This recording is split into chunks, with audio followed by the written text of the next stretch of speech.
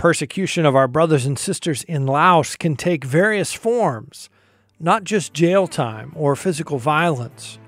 For instance, Brother Josh tells us about a school teacher who came to faith in Christ. His principal came down, had a meeting with him, in the office and said, you have your choices here. Number one, you either renounce your faith, continue your job, and it's a good job. You just started. You're going to have a long career. Because he's a bright guy. Or number two, your salary won't be on time. You won't get a promotion. You're going to be laughed at. And eventually you might want to quit. Well, he didn't choose any of that and just quit altogether. Jesus never promised his followers an easy path. In fact, he told his disciples that the world would hate them. He sent them out as sheep among wolves. Jesus' words came true in the life of the apostles, and they're still coming true today in the lives of his followers around the world. Join host Todd Nettleton as we hear their inspiring stories and learn how we can help. Right now on the Voice of the Martyrs Radio Network. Welcome again to the Voice of the Martyrs Radio. My name is Todd Nettleton, and we are in our studio in Bartlesville, Oklahoma with Brother Joshua.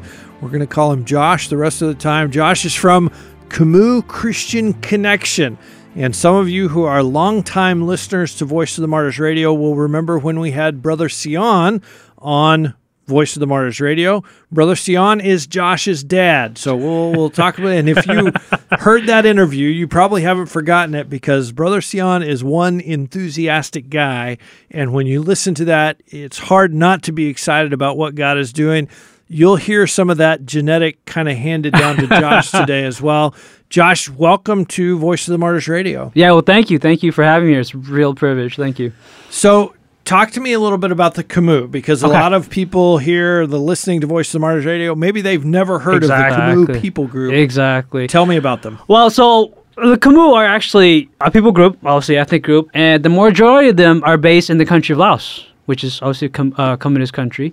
And so the Camus has a very, very sad history because they used to be kings and rulers of that land before the Lao came. And they were driven out of the kingdom for 1,000 years as slaves. And so they're considered the lowest of the lowest, kind of like in India where there's a caste system. And so they're considered like that, just slaves. That's when the Lao see them, they're just slaves. They're just nobody in society. But yet, they are the second largest people group in the country of Laos. They're the slaves in the culture, but yet God is doing some amazing things. Right. Well, in 1987, statistically, 6,000 Christians were there when the communists, this is severe persecution in 87. And now, 2019, almost 10% of the people group, which is close to 70,000, have been reached. Wow. See, the lowest of the lowest despise, but yet God uses that. It's so biblical. How's that happening? How are they hearing the gospel? How are they responding? Right. My dad, he's so passionate. Loves his people. Sometimes he loves me more than me, when I think about it. No, but God placed that in his heart because, and then he joined FEBC as far as broadcasting, which is a radio ministry. And so when the Camus heard, they're like neglected. And so when they heard the radio, it felt special to them because it was in their language. And there's someone that cares and understands their culture, what they're going through. And so it's something new back in the day in 87. And so people were receptive to the gospel. And they would cross over into Thailand and just be trained in leadership, disciple, and other topics in context related to them and be encouraged. And also meet my father who is on the air. So you can follow up with the listeners, hear their needs, testimonies, what they're going through. And they're also encouraged to fellowship with other pastors that are going through them. So, and you talk about, it's really a cultural thing too, because hey, how's the rice season today? How's your area? You see, they can really relate to that. For me, I don't understand that. So I go in to learn and I go in to be encouraged. I do, there's other things I manage, but just to learn from them, what they go through, because their testimonies are just so, they're up there talking about getting kicked out the next day, I don't know. And I'm like, really? Like, you're going to be gone from your house your whole life just for following Christ.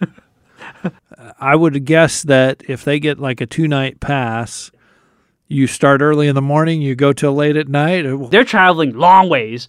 Next day, 6 a.m., Bible, breakfast, Bible, till 12. 12, Bible, take a shower, hurry up, eat, testimony, sing, praise, Bible. More Bible. And then the next day, repeat that. And the next day, half the day. Because my dad does not want to waste time. Right. Because he sees it so precious. And so it really touches my heart to see that.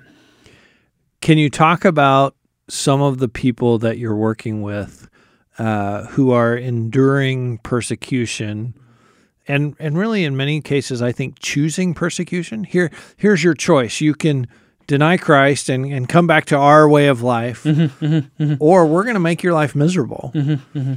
And they say, well, nope, I'm following Christ. You do your best to make me miserable, but I'm going to follow Jesus.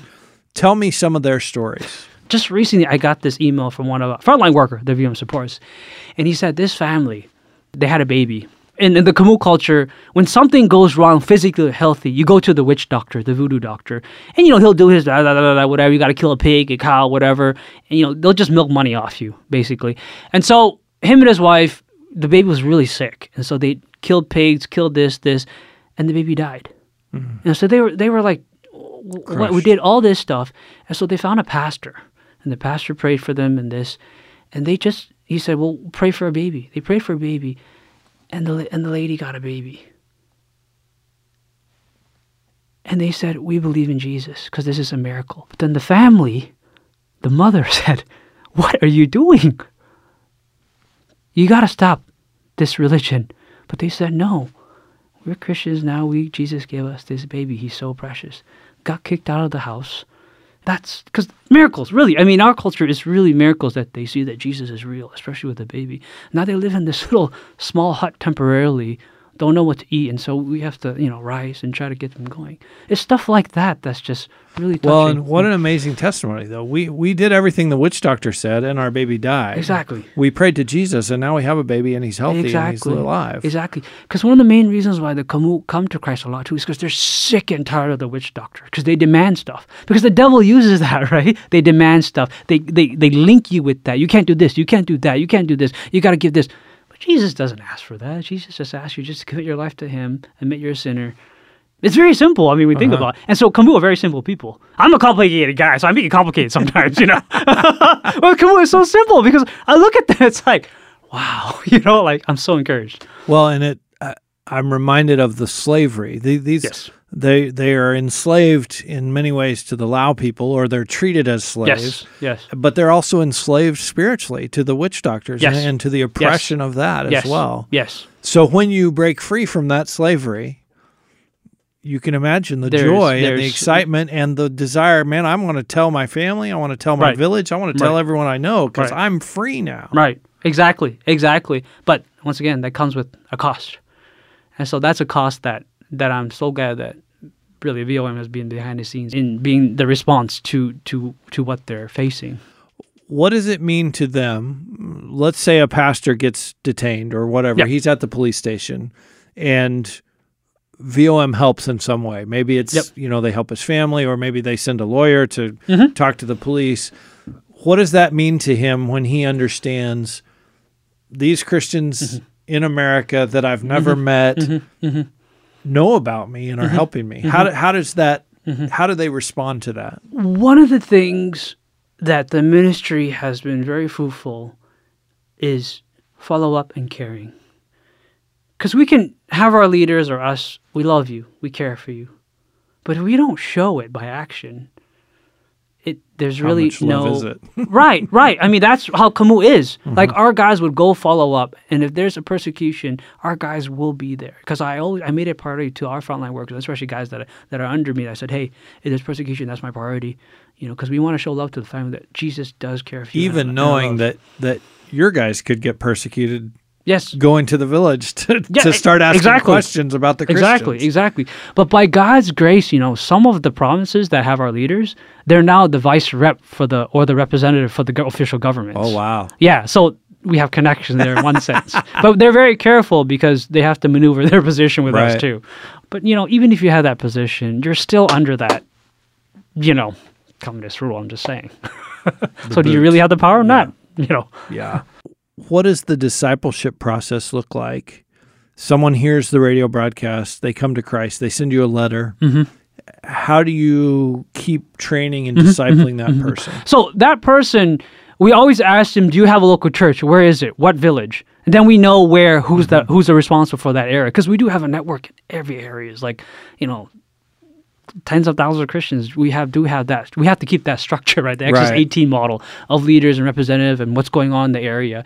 And so when one individual accepts Christ, sometimes if that village has a Christian already, they know where to go, the local church. But there are some years where it's very isolated. And so we do have to depend for our leaders to go visit them. So just recently, we just had a Bible school student. VOM supplied a motorbike for him to go visit with funds to follow up. Because I said, this is very crucial. We take everybody, there's only so much you can do. That's why we've had our Bible school training program that we're trying to find young men and women who are committed to go back to the local community to serve their people. And talk to me about the Bible school. What does that program look like? Well, it's a 4-year training. Actually, in 1989, when we started, Thailand was more free.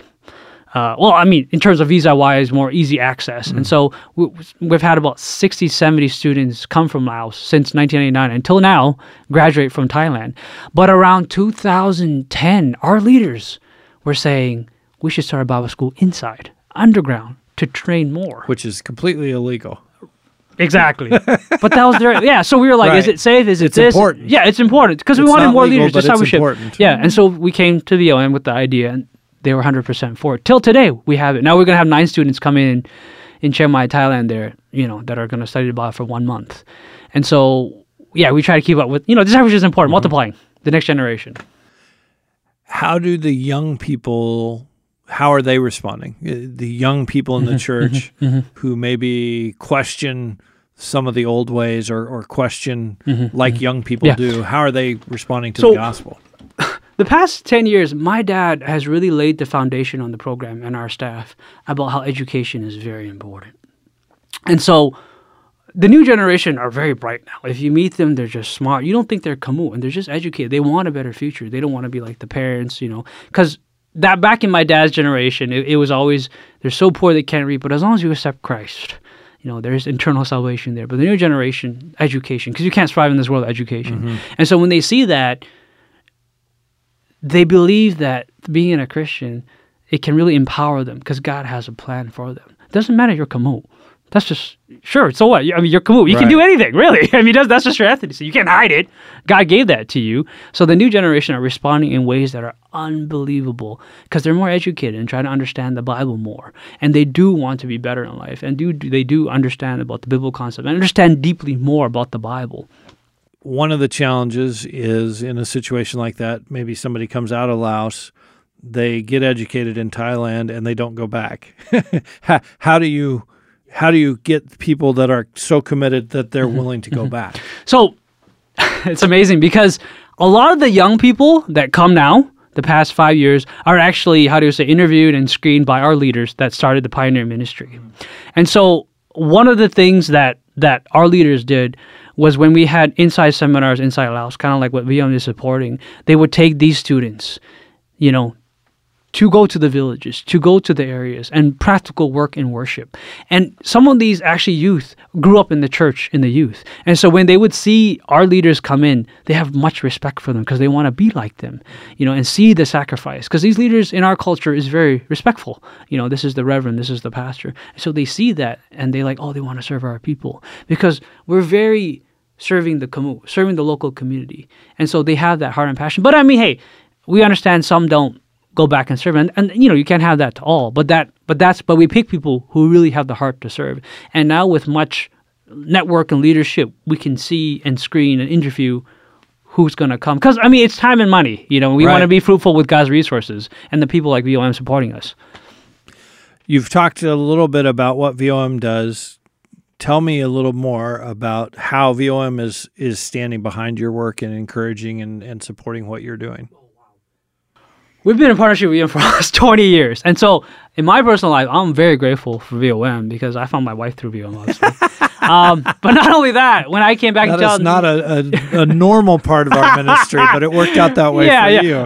But in 2007, they really supported me, got me a visa, and really understanding the work of VOM. And I started seeing the care they have for the persecuted church in two various forms and being the voice for us.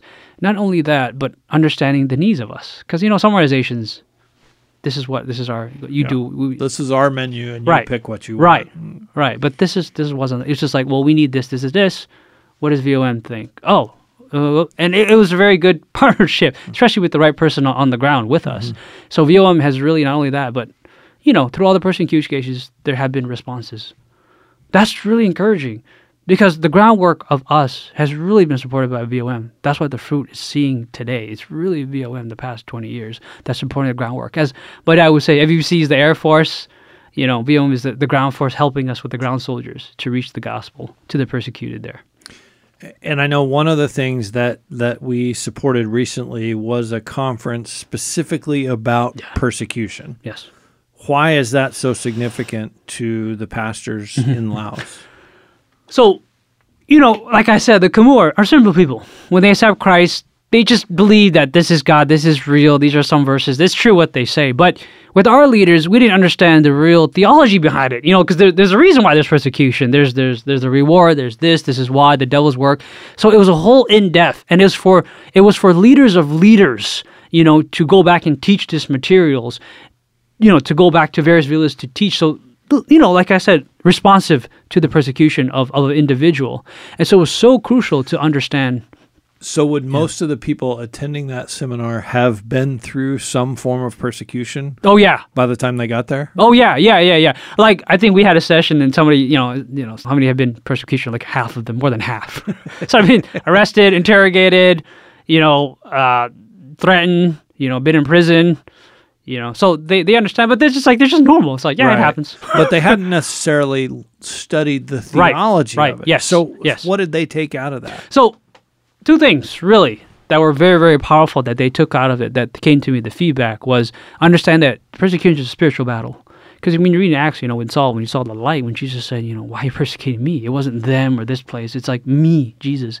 And so that concept resonated toward them that we talk about the devil, that he hates the works of Jesus and hates people who commit to him, and he manipulates the hearts of those that persecute him. Because we learned about the forms of persecution, because we always think it's verbal, physical, but really behind the scenes, there's a ruler out there that does not like this stuff. So they were challenged to pray for those that persecute them. And that was challenging, because it's really the devil behind the scenes, and they try to grasp that concept. Yeah, it was very tough. In many ways, that's what makes it possible to pray for the person, because you're not persecuting me, so I don't have the right to be angry or hate you. You're persecuting Jesus. Right. It's not personal against me, so I can still love you and I can still pray for you. It was difficult at first, but then we started going deeper. I can't go on to it. So you think about persecution is sometimes it's just that it could be yearly, short, but God uses things in, I don't want to sound cliche, but in mysterious ways, right? Yeah, He really uses that. Or like Bunchan, as you know, that former communist criminal. Bunchan, who was one of our IDOP videos, International Day of Prayer videos, maybe 5-6 years ago. Yeah, like in prison, 13 years close to you, but then 500 people accepted Christ, and the new generation sprung from that church. From his sacrifice in prison. It just works that way. I've seen it, firsthand in the ministry as I was growing up as a kid, and I'll confess, I was doubting it because, I was young, anything. And my dad just had that commitment to the people. And today I see that fruit bearing, We're talking today on Voices of Martyrs Radio with Josh. He is from Khmu Christian Connection. Josh, you mentioned Pastor P. Let's talk about his story a little bit.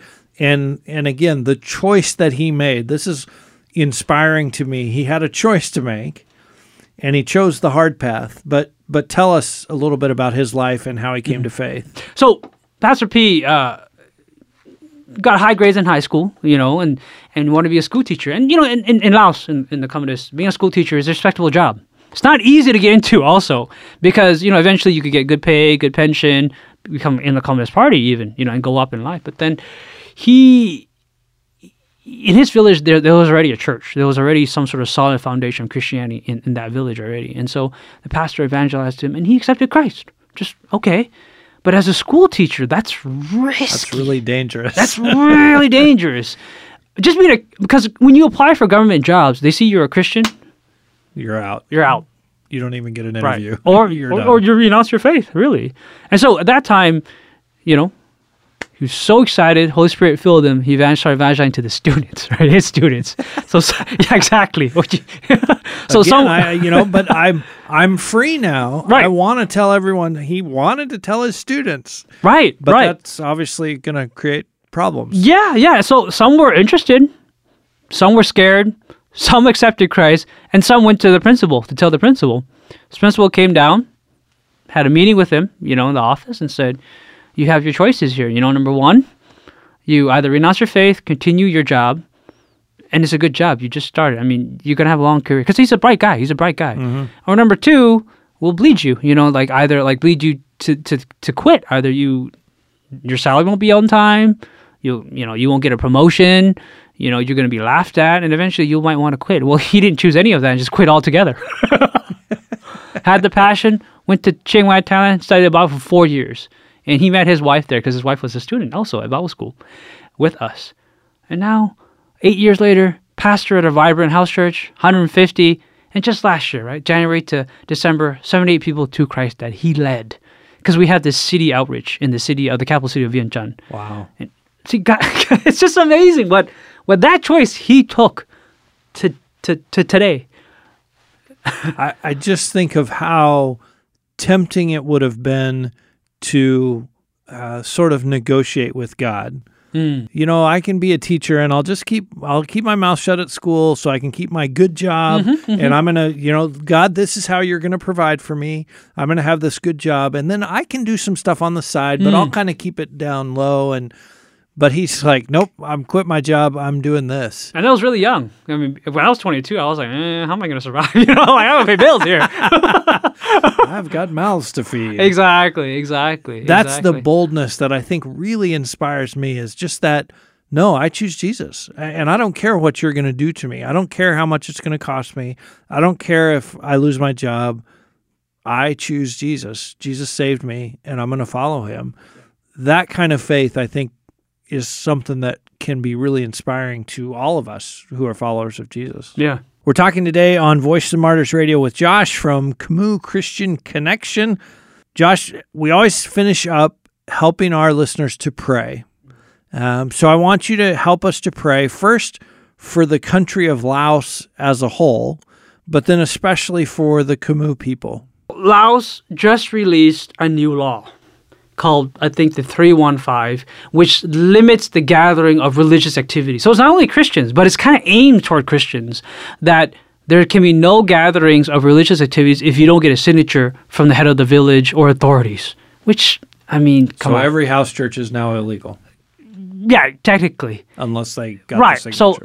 So that's the basic gist of it. I still have to go back and read that law, but people are complaining and there's been seminars, but that's something that the law really limits the follow-up and evangelism, because when you come to there, the authorities will ask you, like our leaders, what are you doing here on weekdays?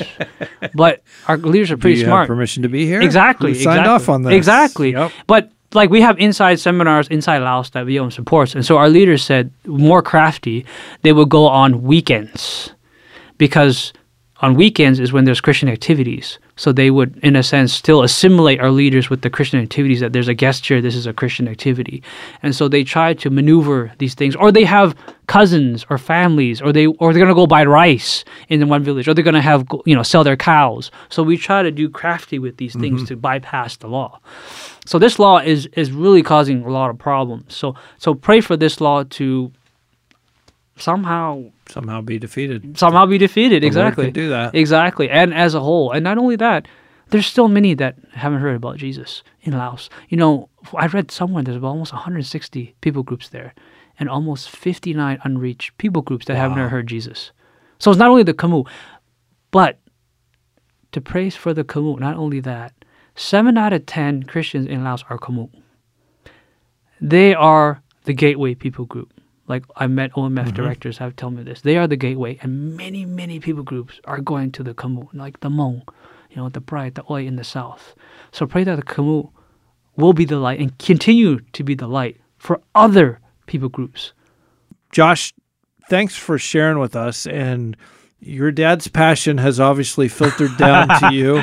We've been talking today on Voice of the Martyrs Radio with Brother Josh. He is from Camus Christian Connection.